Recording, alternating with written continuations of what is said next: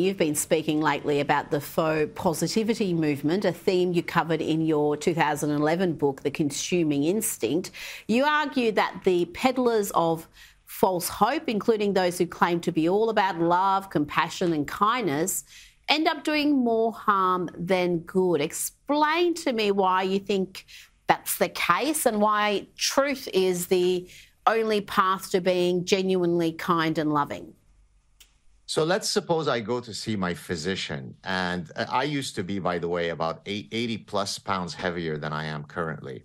Well, my physician could have said, I'm okay, you're okay, let's hug and hold hands and play Imagine by John Lennon. You're perfect as you are, Professor Saad. You're healthy at any weight.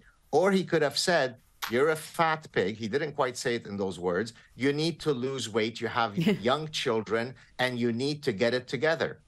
Now, I'm not saying that I only lost weight because, I only found this out from my physician, but I realized that being overweight was a bad idea. If people who loved me gave me the proper feedback, which is, please, God, try to control your eating, please exercise more.